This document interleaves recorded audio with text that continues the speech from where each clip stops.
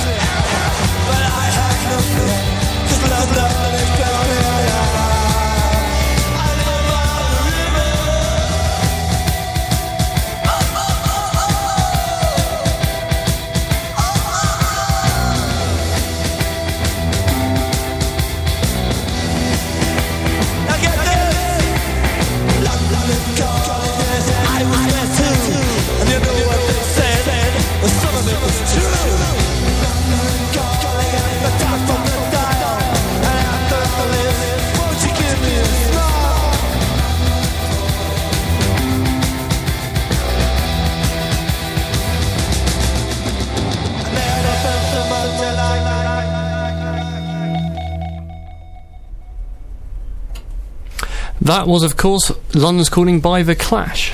Which, I guess London is the closest place either of us have been to this summer, right? Yeah, well, I suspect quite a lot of people just went there on the train recently. Maybe some people are even there right now. Hello, Londoners. Hello, it's a big place. It's a big place. Some ridiculous amount of the UK's population lives there, which is probably why, as a place, it has quite so much fiction about it. Yeah, so we're kind of spoiled for choice as to where we start talking about London, but one of my favourite pieces of fiction about London, or set in London, is Neverwhere by Neil Gaiman, which is both a book and was turned into, well, rather, is a TV show written by Neil Gaiman, which he later turned into a book. And the anecdote was, while they were filming, whenever a scene he really liked got cut, or a plot twist he liked got cut, he would say, "Don't worry, I'll put it in the book." And so the book turns out to be way, way longer, and I think better than the TV show. Well, isn't that just what book readers say all the time? Yeah, naturally. Yeah, but it's an interesting story, and correct me if I'm wrong, Will, but it sort of starts out with a person looking around London. They come across a homeless individual called Dor. Yeah, I think so. I'm pushing your memory here. Dor is the protagonist. Yeah, Dor is the protagonist's friend from the kind of the secret underside of London where magic is a thing. But it's also quite a poignant story because it looks at how the homeless are effectively invisible. So this underside magic London he discussed also is a world where people sort of disappear into, and when he tries to come back out of it, basically no one appreciates he exists. Right, and it's partly because of a device where people are literally invisible if they're from this underworld, but there's a kind of grey area where people can be seen but they're just ignored, which is, yeah, as you say, kind of a nice reference to how people choose to ignore the homeless or people they just don't want to see. And of course the other thing is it really taps into the whole idea of the underground, which I think it's probably the coolest rail network in terms of marketing achievement. I don't know any other rail network can get quite so many forms of clothing to support. And like I remember one bit is where they have, is it Knightsbridge they have to cross? Right, and there's a literal bridge with a literal knight, as with all the underground stations. Yeah, and then they go to Blackfriars and there's a bunch of friars of a certain ethnic origin. It's a really interesting town. I don't think we can spoil the ending. Probably not. I think this is going to be a running theme, that a lot of the things we're talking about today they have clever enough twists that it's worth us not talking about them if you haven't read them, which is annoying. But I recommend that. It's a pretty good read. And the whole people disappearing into an unknown side of London reminds me a little bit of Charles Stross's Laundry series, which deals with this secret government agency, which is a branch of the civil service, which deals with supernatural incursions and so on. And their entrance is they go through a cupboard in the underground, which looks like a broom cupboard or something, and then actually it turns out to be an entrance into a secret quad full of porta cabins because their actual building is under repair, as is all of London all the time. That's just reminded me of a number of times we go on the underground and you see a hallway just going off in a random direction. It's always like, should I take it? Will it get me there quicker, or will I just end up in some labyrinth of hallways? And normally it comes out with something that seems impossible to connect to where it started from. Yeah, there's a acquaintance of mine, Andrew Godwin, has a interesting map of what the inside of the tunnels of the underground look like. So he's taken all the data he can find about where the train tunnels go and drawn a 2D map, but with elevation data as well, to show where various lines actually cross each other, which direction goes in which direction, as it were, which side goes in which direction, and so on. It's actually like the shape is way more complicated than you think it is. Well, that's because amazingly that someone took the idea, wasn't it, electrical circuits, to then simplify the tube map. So the tube map looks nothing like the actual underground map, but I think he got his inspiration from the way circuit boards have these very simplistic routes around the board to just try and stop everything crossing over each other. I guess there's the challenge of trying to make the graph of places planar, right? To try and avoid lines crossing where you can. And in sort of a circular way, recently an artist in residence on doing some artwork in London, they took the London Underground map and then converted it into a circuit diagram for a radio. Oh wow! And then arranged the components appropriately so that there were nodes at where all the... Well, so you get on boards where you put the components and you get these little circles with a hole through, so it does that. Also like White City, where the BBC is, he put the volume control, but you've also got this big round pot that sort of looks very similar to that front of television centre. So whereabouts in London did you spend your time? I did spend it down... I was staying in Shepherd's Bush, just up the road from White City, and I spent my time doing some interesting work with BBC, trying to sort of work out how the science factual department there works. And does it work? Well, they seem to be very good at producing TV. I shouldn't be too rude about them on air, but no, it does work. I mean, what was quite interesting is a lot of people get very frustrated with science shows on TV. So, the BBC, obviously there's the Horizon, I did some work with them, and people go, oh, it's been dumbed down, it's this, it's the other. But they have this huge competition the whole time that it is BBC Two, and they want to make it entertainment, but at the same time keep it right. And it's those editorial cuts on the way, sometimes work and sometimes don't, but everyone on the team was pretty much a scientist. They were educational scientists. They knew what they wanted to talk about. They all had the ability. It was more the trouble was just trying to get that in a good form. And sometimes they're incredibly successful. Sometimes they, make mistakes. But I think that happens with everyone.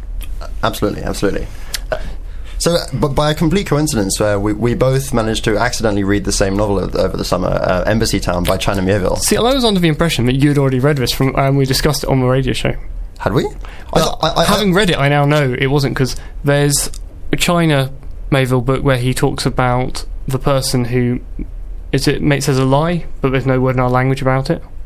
There's in another one of his novels, Perdido Street Station, there's a character who commits a crime, but there's no word, there's no translation for his crime. Yeah. So I guess from that you could assume, I've talked about this China Miéville book which plays with language, but all of his books play with language. Yeah, and then I picked up Embassy Town, and it talks about language on the back, and I go, oh, this is one Will's read, I should probably read this because we discussed it on the show. And I found a book that you hadn't read by China Miéville, which is almost incredible.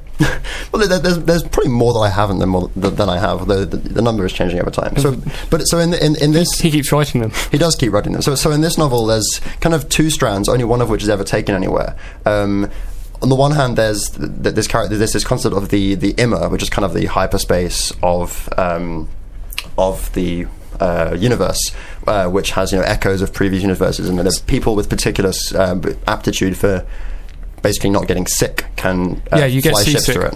Very much get seasick in it. And I found that really cool though, because he develops his Immer, his hyperspace, far more than like most other sci-fi ever develop their hyperspace. It is a space that's always been there, and universes are born and died, and it gives you like the forever. I think Immer means something in German, which we could probably look up during an interlude. But he also uses other words to describe it, which are talking about the fact it's its existence, where the always, I think it is, and then the our universe is for sometimes, or something like that, and he uses language to play around with the nomenclature. Also, there's obviously other people who have been there before. There's lighthouses and artefacts left around the Immer, and he doesn't use it very much, but he sort of drops it in the way he does, where he starts off almost assuming you know it, and then slowly gives you little bits of information, which makes it a real interesting thing to learn about. But at the same time, he still managed to develop it more than, say, Subspace and Star Trek, which I think it probably does whatever they wanted to do that week. Right, and the difference is that in most shows, the concept of hyperspace just does whatever they need it to do. Whereas in this novel, I really, in retrospect, don't see the point of about a third of the book being there. I found it was kind of interesting, but it wasn't that crucial to many aspects of the plot. Not to some of the development, it was, yes, and ultimately it turns out to be more useful than it seemed to be. I think that was more about character development. Right. But in the course of doing so, he did all this really intricate world building. Yes, and I guess there's some truth to this, right? That the current thinking is that before the Big Bang, perhaps there were other things. Yeah, well, this is something actually I only came across recently, because I was very much of the thought that before the Big Bang there wasn't time, so it wasn't so much we didn't discuss it, it was just the fact that without time our understanding of the universe doesn't really make sense, because we always discuss things as changing, as evolving. And then I was in a discussion with an astrophysicist who clearly should know more about this than I do, and it's actually Andrew Ponson, who's been on the show before, and he made the statement, well, actually, today they're now more thinking that what happened at the Big Bang was everything changed in the way that we now understand it. So there was stuff before then. Whether any information got through that, of course, is a different question, and if no information got through it, then the universe might as well have begun at the Big Bang, because we don't know anything about it. And if things changed so dramatically that we can't, that we don't have the scientific or philosophical tools to deal with it, then again it's kind of, the question is academic at some point. But at the same time, it's not a case of just wanting to blockade the discussion, and someone who's done quite a lot on this, or certainly tried to push for it, is Roger Penrose, famous more for Penrose tiles. So these are these arrangements of tiles which can I think they can tessellate forever but not repeat. And there's an anecdote about someone tiling the floor of a maths institute with Penrose tiles, and the people laying the tiles said, this is never going to work. And someone said, well, you say that, but someone here has proved it will work. But of course, reality doesn't always necessarily match the proofs that people construct. But I think what's quite cool is once something which was totally thought you're being ridiculous is now opening up as something that can be discussed. How seriously it's still taken, I don't know. I think it's slowly gaining a bit more. There may be more to this. There may also be wrong, but they're willing to have discussion.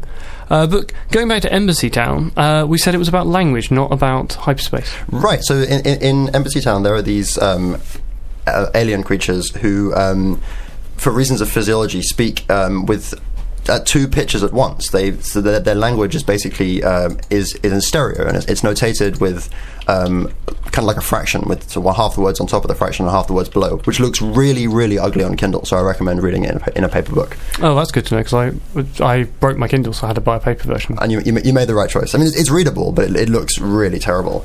And obviously, this is relevant to the plot, but not my Kindle breaking. Oh no! The stereo language is more than just a gimmick. Although that's something I've never seen before. But I came across a story recently about sign language, which of course actually does have in many sign languages do include two components. There's the signs that you make with your hands and arms, and where they are with relation to your body. But also, people mouth the words in, say, English. To allow people to combine lip reading what the words would sound like, and combine that with the gestures to interpret what you're saying. So, going back through history a bit, for many years, education in America was segregated based on race, and so this, of course, included education for the deaf. And so standard American Sign Language is taught with hand gestures and with mouthing the words. But over time, a dialect developed in the schools for black Americans, which did not include mouthing the words and had different sets of hand signals. So come the recombining of education into what was the word? Desegregation. Then students found themselves in classrooms where people were speaking radically different dialects, not only in terms of the words looking different, but also the way they spoke was completely different. One half of the class would move their lips and the other half wouldn't. And it never even occurred to me this would be a problem. And so that is a case where segregation has gone even further to divide a population. We've two things. I looked up Immer, and it does mean always. Okay. Google's great. The other thing is we've had someone email in, but haven't given their name, so I'm sorry we can't read your name out. But they said the Rivers of London trilogy by Ben Aronovich deals with a magical London underworld. But it says they aren't quite as good as Neverwhere, but they are pretty close, so might be worth checking out. Yeah, maybe we should give that a read sometime. Thank you, anonymous listener. So let's take a trip across the Atlantic.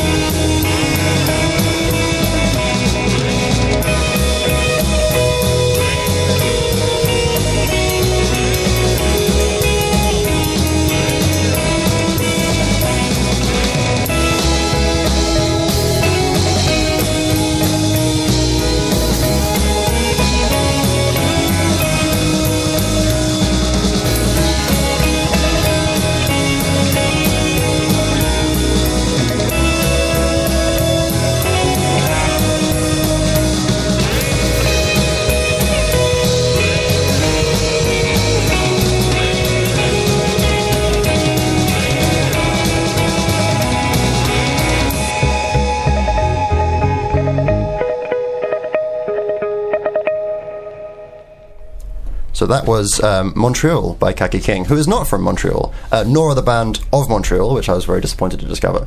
And my Quebec French isn't good enough to figure out what any of the bands I listen to actually are from Montreal singing about. So, which is why we also had to be slightly careful with censorship, because we don't know what the Ofcom rules are on Quebec French swearing. Yeah, as far as I can tell, the rules on language don't say which language, which I suppose makes sense.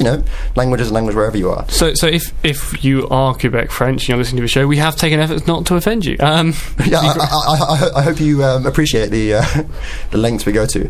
So before we discuss Quebec, our anonymous writer, correspondent, identified herself as Rachel Kennelly, who was on this show a few seasons ago, and she mentioned that the third book in that series has a race of people who evolved to live on the underground, a bit like a mosquito subspecies, which is only found in the London Underground and nowhere else in the UK. Well, she just put the caveat that she may have just made it up, but she can't remember. I mean, it sounds remotely plausible, right? It's a really interesting concept. I mean, I haven't come across it, but the idea of a mosquito species that only lives in a certain ecological niche is totally conceivable. And the underground, as we were just saying, is really large and has some very specific ecology to it. Like, it will never see the sun. Right, yeah, and it has a different cross-section of people in it, namely everyone, than most other parts of London do, I guess. Yeah, and of course, unlike other underground areas, it has trains and people dropping food and people.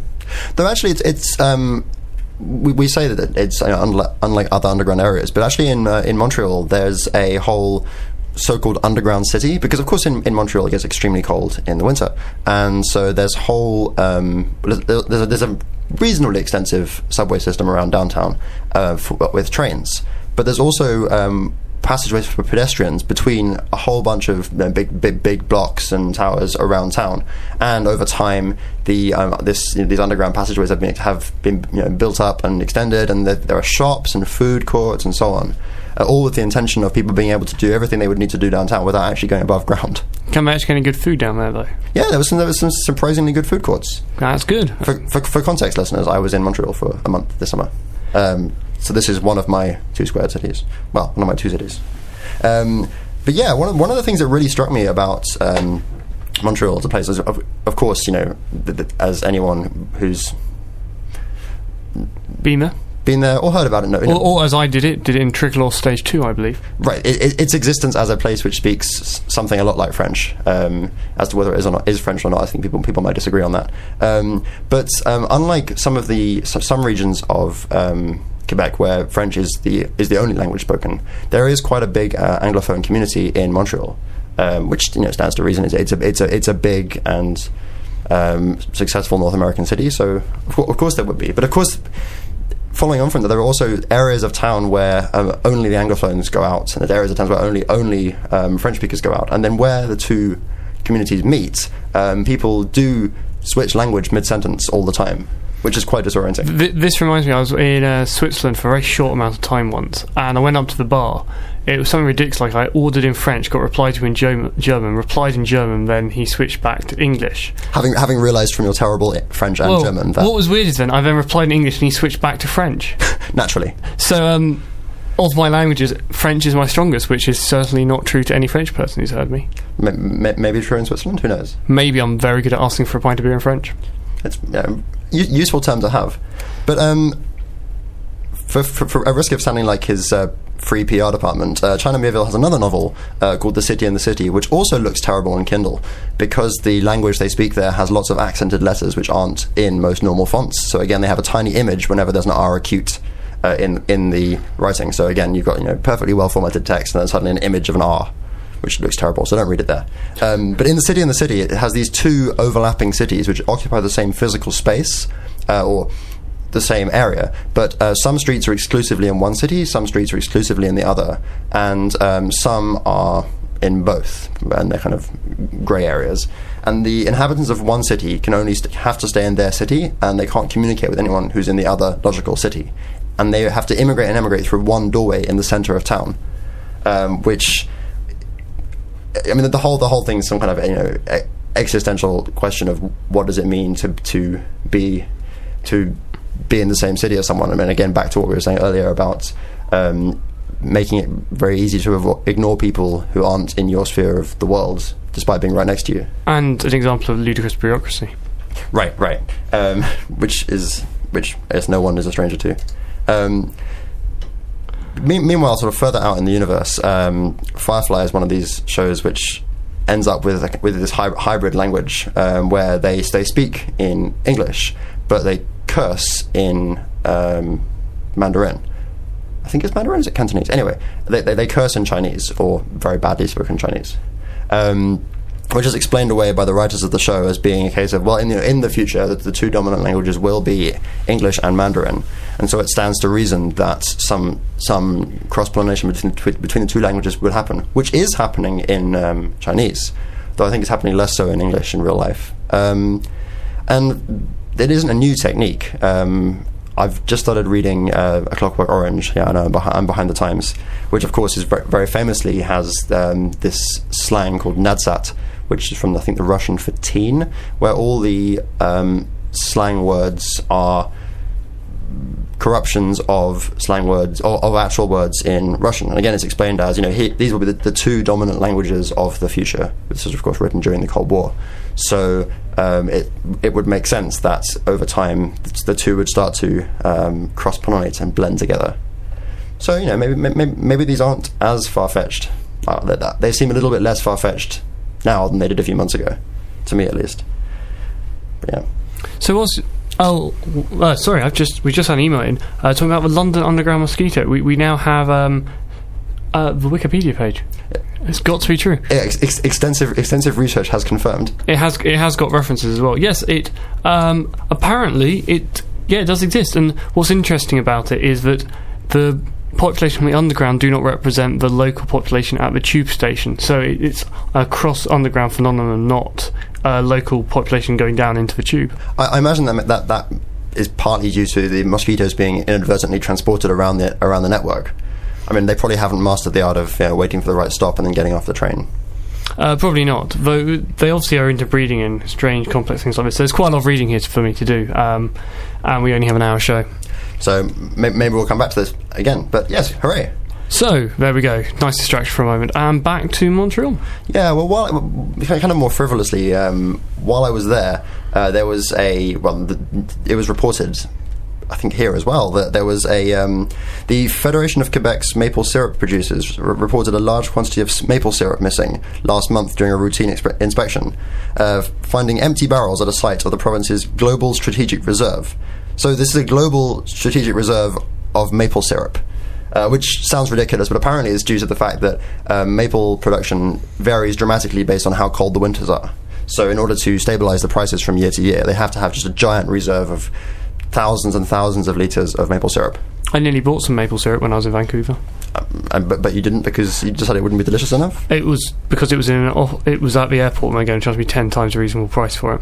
Probably a good move. They had a more reasonable price for maple flavoured honey, but as everyone knows, you mustn't import honey to the UK. Because of contaminating your bees? Or? I have no idea.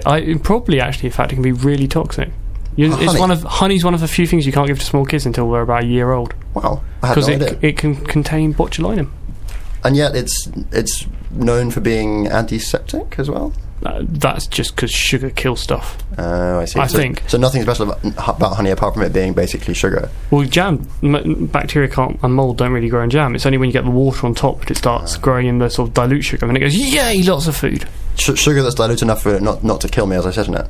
But what really interested me about the maple syrup story was, apart from the fact that this reserve exists, which sounds like a delicious place to be, was that there was talk of being able to trace the maple syrup, like by finding it for sale elsewhere. How would you do a chemical analysis on the syrup? I would guess you would go for the volatiles in the syrup, and there'll be different amounts depending where it came from.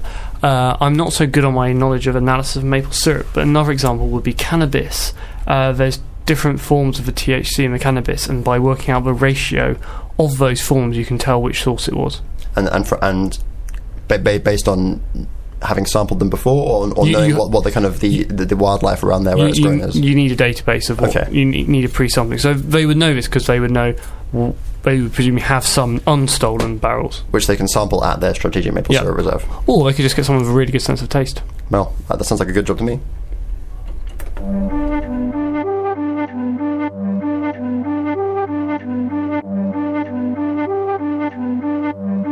Electric car on road so dark, to change the end, rewrite the start. Electric car, so good so far.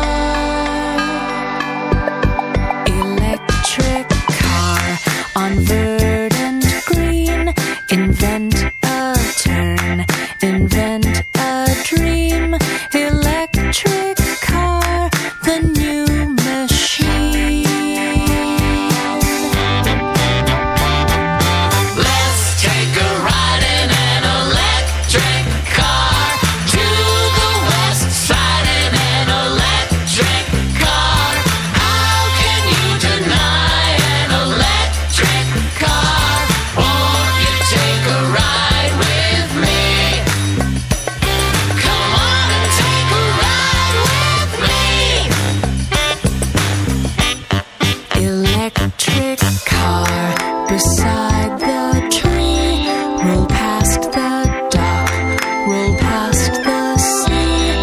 Electric car, roll silently.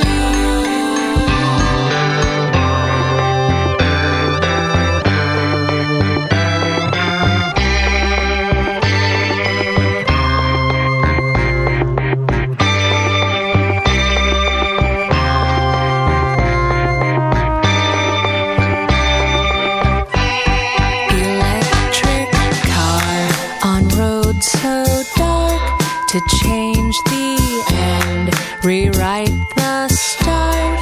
Electric car, so good so far. Let's take a ride in an electric car to the west side in an electric car. How can you deny an electric car? Won't you take a ride with me? Come on and take a ride with me. Not diesel, steam, or gasoline. Let's take a ride in an electric car. Happiness resides in an electric car. You can even drive an electric car. Won't you take a ride with me? Come on and take a ride with me. Let's take a ride in an electric car to the west side in an electric car. How can you deny an electric car? Won't you take a ride with me? Come on and take a ride with me. Okay, that was Electric Car by There Might Be Giants. They Might Be Giants. Sorry, I don't know why I just changed that.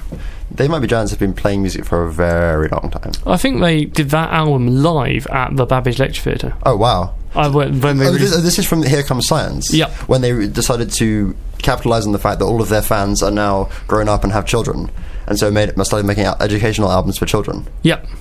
Seems like a good idea to me. It's brilliant. If you go searching for them on Spotify or whatever your music streaming system of choices, you get an awful lot of Disney. That they've done. Yeah. Covers or original? I think 4 Disney shows. Oh, I see. Okay, for their kind of their lower budget TV series and stuff. Yeah.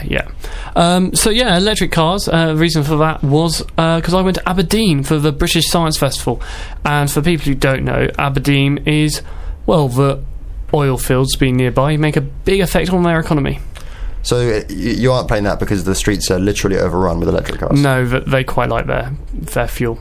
How about segways? Are they used? Didn't see any segways. I mean, to be honest, I don't know how much the average Aberdeen local cares about cars and electric cars, but certainly their economy is massively distorted by this. They also, interestingly, have 2 towers at the university which do look like they belong to a Disney movie. As in, original towers. Huh. On the way into part of the student campus.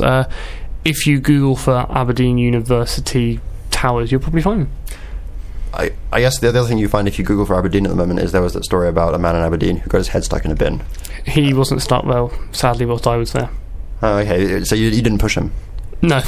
So what kind of things happened at the science festival? Well, science and festing. Well, a lot of science and festing. Can you... I don't know, festing isn't good. We did manage to pop along to Brewdog. Do you know about Brewdog? Oh, these are the brewery that has rivalries with other breweries to brew the strongest beer. Yeah, so they released, I believe it was technically a Nuclear Penguin, and then someone in Germany tried to make a stronger beer, and we're talking double-figure percentages. Yeah, these are like above 30%. Yeah, which I'm not. Is that really still beer? We'll come back to that. But they then released a thing called Sink the Bismarck in a tasteful reply. Yeah, which I have tasted and it's disgusting. You don't like it? I quite liked Tactical Nuclear Penguin. Maybe I should have tried the lesser one. Yeah, but you don't want to drink too much of it. It's pretty strong.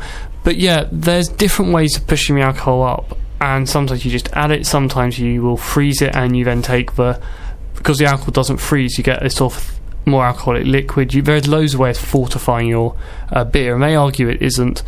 I argue if it isn't brewed, it isn't really beer. Which seems like a reasonable standard to... You have to define it somehow. Yeah, though I am asking if anyone wants to support my research into involving a new form of bacteria, yeast, which can survive much, much higher concentrations of alcohol, so we can brew this stuff, please do. Any yeast experts listening in, you know? Yeah, I think we can get a yeast which survives up to 40% alcohol. It will then be able to brew this stuff, and it will be properly done. And it'll be profitable. Very. You heard it here first. Yes, nearly as profitable as the oil industry. What was quite interesting is when I was looking up at... It just came across me. I picked the Track electric car, but someone emailed me a link to a guy who is trying to sort of refurbish one of the original electric cars. Obviously not the first, but when the 1970s fuel crisis hit, they built a thing called the Enfield 8000, which was actually quite a good little car. I mean, this is the first I've heard of it. It looks like it's a tiny little thing. Yeah, it's smaller than the original Mini, not the BMW monstrosity.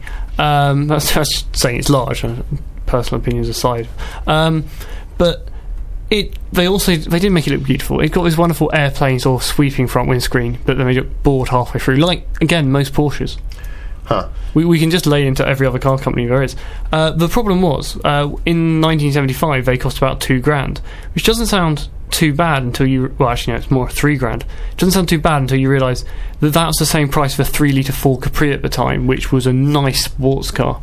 Right. So in order to... You'd have to be able to afford a really nice car and have this car which is not that great in comparison. I mean, it was okay for the time. I mean, these aren't going to shatter anyone's like, oh, wow, it's amazing. It did 40 miles an hour. It could do 30 miles an hour in 12 seconds. You know, we're not talking about hugely fast. This is not going to win any races, but it's not pathetic, is it? No, you've also got to take the time in the 70s. There were people still driving Morris Minors and things like that, which were not that speedy too. People who were driving them who weren't enthusiasts as well. Yes. I know people who still drive them who are enthusiasts and they still don't break 30, some of them. But I was reading a thing the other day about the very early days of cars, and apparently back in the beginning of last century, there were about a quarter of the cars on the road were electric, and a quarter of the cars on the road were steam powered. This is obviously back before cars were mass market. This is when there were 4 cars. One was steam powered, one was electric, and the other 2 were petrol powered, and one was petrol, one was diesel. Off it went from there. Yeah, I think we are talking a long time ago, but it's interesting. You've put an interesting anecdote on my show notes. The drunken crude oil trader. Yeah, this was actually a few years ago, but for some reason it was in the news again recently. Someone who he was by trade a crude oil trader, and one night he drank a lot of, perhaps he was drinking Brewdog's finest excessive beer, and over time he sort of kept clicking buy and ended up buying about 69% of the world's crude oil. But this actually had a massive effect on the economy, didn't it? It caused the oil prices to soar massively. Right, and in a way which, if you look at the shape of the curves, it resembles what happens when there are major geopolitical changes. It was quite eye-opening that one person really does have this power, as if it was a game, to move all this money around and have these serious impacts on the world. So could you then just sell that? I think I guess his employer had to sell it. A highly inflated price? He called in sick and then was almost immediately fired once someone really figured out what he'd done. It kind of reminds me, I don't want to say the company because I'm not sure, but one car company wanted to take over another car company, and there's this thing where what you do in trading is you often will buy shares at a future price. So you say, I will buy 50 of those shares at 10 quid, and then in 6 months, and in 6 months, if they've gone up in price, that's a good deal. If they've gone down in price, that's a bad deal. But what they did was they did this with lots of people and managed to do it so they had bought more shares than actually existed. Or bought the option to buy more shares than existed. Yeah. But they bought the options from enough different people who didn't actually own them themselves, but were planning to buy them and were themselves betting that they would go down in price. Yes. So what happened was they had also bought some themselves anyway, and the share price just then went through the roof. And then this had massive implications because it made it very difficult for any company to sort of get involved in the bartering system. It was a takeover, but it was very subtly done. And the arguments were, well, shouldn't you tell people before you do this? And in the country it happened. It was completely within the law. Perhaps the law has been changed since then. I think people just said, don't be so stupid when selling futures. Seems reasonable. If you're going to do it. So I think it's time to move on to our next track. And back to a different continent.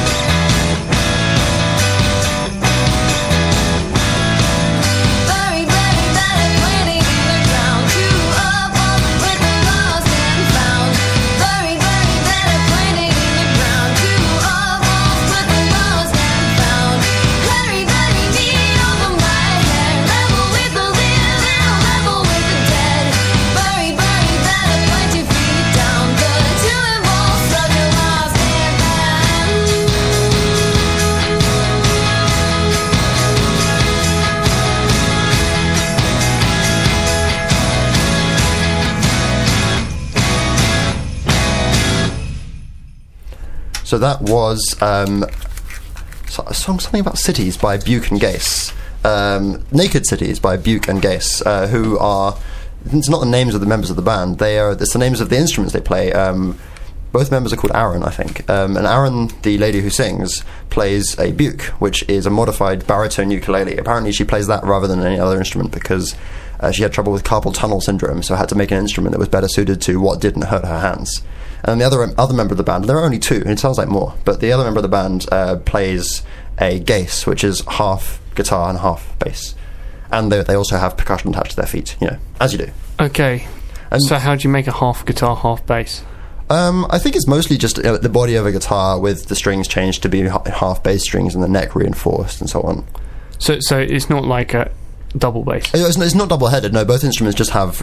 Oh, I see. No, It's a bass guitar. Yeah, it's kind of... Yeah, it's a halfway... It's a custom-made guitar-shaped instrument with a particular tuning. It would have been cool if it was a double bass crossed with a guitar. It would have been. Maybe this... You could have one neck going vertically and one neck going horizontally. Right. Next time I have a workshop and a spare double bass to cut up, I'm going to get right on that. Well, you were at the Maker Faire. Was anyone doing it? So yeah, no, there were fewer instruments than I thought. But to back up slightly, so I actually saw Buchan Gaze in Montreal, but they're actually from New York, which is the fourth of the two squared cities. And there's a very big sort of DIY culture apparently in Brooklyn. Who knew? And while I was there was the Maker Faire, where it's a celebration of people making things, which I went along to, and. I was expecting a lot of musical instruments, and there were fewer than I expected. I was expecting some hacked Furbies, and there were some hacked Furbies, and there were a lot of 3D printers. So, for people who don't know, a 3D printer is a printer that can make you nice 3D models, but sadly, generally just plastic ones. Right, so it works by... it melts plastic and has a little, kind of like an inkjet nozzle, where it sketches out each layer of plastic on a surface. So you can't make things floating in midair, but you can make all kinds of solid shapes out of this, and you program what shape it will be, and then it makes your thing, and then great, you have a thing. And people were making some pretty frivolous things there. There were lots of busts of Yoda, obviously, because this is a nerd event. And there was one place where they were printing batarangs, the little shurikens that Batman uses to throw bat-shaped things at people. Though one of the people at that stand said he was actually kind of worried because they'd had about 20 of these batarangs, and then some kids had come and basically taken them all. And now there are some kids running around this event with quite sharp bat throwing stars. But kids will be kids. Kids will be kids. What happens if one horribly maims itself? Right, but Andy, you found something in the news where 3D printers and weapons were a little bit more involved. So yeah, this was in the news. I think it was only last week. A group of people set up. I think it was a Kickstarter project or something similar to Kickstarter anyway, to rent out one of these fabricators and to try and make the world's first completely fabricated gun. Oh, I see. So print all the parts of, including, presumably not including the bullets. No, so you get a bullet, and this is a very, very much a cultural thing. I don't think this is something anyone would do in the UK, mainly because it's totally illegal. But in the US, there is a gun culture. The idea of being able to defend yourself, and the idea of being able to everyone have a right to a gun they can make themselves, is something that certain people sort of like the idea of. And people have done this before, but then using off-the-shelf parts to sort of finish the job. And there's no way this gun would work for more than one shot. It would just destroy itself. Presumably the barrel would just melt. Yeah, but it theoretically, they believe they can make a gun that will do one shot, which, to be honest, it might be enough. If one shot was everything between you and someone else? Vampires normally work alone. Silver bullet, you're done. Or is it a wooden bullet for the heart? I don't know. Choose your own material. Choose your vampire dispatching material yourself, but... The problem was, they were very public about this, and the company which had hired the machine then took the machine back off them, saying they do not want anything to be done illegally with their machines. There's this big debate, and I don't know American law well enough, but as far as I can work out from what I've seen, it's legal to make a gun in the US, as long as you don't make certain types of guns, like sawn-off shotguns are banned, fully automatic weapons are banned, importing the parts from a dodgy drug dealer in a foreign country, that's banned. But actually going and building a legal, perfectly normal, non-concealable weapon, I think even if it's concealable is fine as long as it's a pistol, this is okay. And the reality was, the company just realised that it was not good PR, I think. Right. I mean, I feel like the 3D printer companies must be very worried about their public image at the moment, because I think they're really on the cusp of being quite a mainstream thing. There are some keyboard manufacturers who are already saying, okay, well, we could try and sell you replacement knobs and dials and things for our keyboards, but it costs us so much to send them to you. Why don't you just print them out yourself? Or pay someone to print them for you, presumably. Of course. I mean, the interesting thing is, though, is this idea of taking the fabricator off them. To me, it's kind of no different than someone selling you a lathe. I'm sure you can make a gun on a metal lathe. Or someone leasing you a lathe. Yeah, well, in this case, I mean, that's the reason it became so controversial. Someone owned it. Someone else owned it. If you own your own one, that would be fine. Right. People do seize the tools used to make illegal things. Yeah, I mean, if you were making guns in the UK, you would have it all seized. But in this case, if the act of making the object isn't illegal and the object itself, the tool is not illegal, why? But I guess the owner taking something back they own, that's typically fine. So yeah, and you can just walk into any shop and buy a gun in the US anyway, so it's not making the world a more dangerous place. I don't think that's strictly accurate. Well, it depends. Relatively speaking. Yeah, it depends. You can buy guns in Walmart. I didn't look. You didn't look? It'd be quite hard to import. But yeah, there was also a story I saw while I was there, which I missed. Well, I missed while I was there, but apparently it was going on at the time, where Nikola Tesla had a lab out on Long Island, which he ended up having to sell to some technology company decades ago to pay for when he was alive, to pay for his mounting debts elsewhere. And there was the company that owned it were putting in his old lab up for sale, which is kind of decrepit but still exists. And there was a group trying to make a museum out of it, and another group who wanted to buy it and tear it down and turn it into a massive shopping mall. Yeah, I'm kind of with the people who wanted to keep it. Yeah, and fortunately there was a big fundraising campaign, and it has been bought for the requisite $1.5 million, and there's some money left over to make a museum. But Tesla is this character that people love. I mean, he's totally bonkers in certain things that he came up with, but he's just been latched onto from crackpots to hardcore scientists. Everyone finds something they love about the guy. I think because he was just so quirky.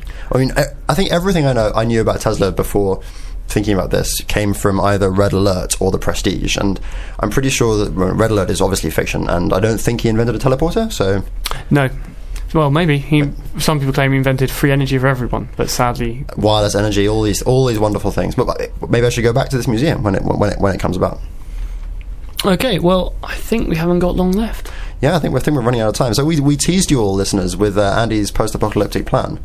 Yes, so to survive the zombie apocalypse, I decided that you have to learn to ride a motorbike.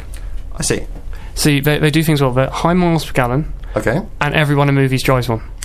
Okay, I see that you've got two very important points. And the other thing is I discovered that the training for riding a motorbike requires weaving around several slow-moving cones. Oh, fun. Well, non-moving cones. I see. They're zombies. It's all zombie training. So have you managed to convince the training school to put zombie puppets around the course? No, but the cones do sometimes creep up on you and you hit them. They came out of nowhere. Yeah. Yeah, you were doing everything right, but they moved. Yeah. Absolutely. I believe you. Millions would. So I think that's about all we have time for today. So thank you, dear listeners. I'm going to be annoying and do a plug. The Science Fiction House Band, featuring me and Trevor Wood and Steve Frank, who've both been on the show before, Garuda, are playing a show at the Corner House on Thursday. If you'd like to come along, we'd be very happy to see you. I'll put a link on the Science Fiction show notes. And we'll be back at the same time next week. See you then.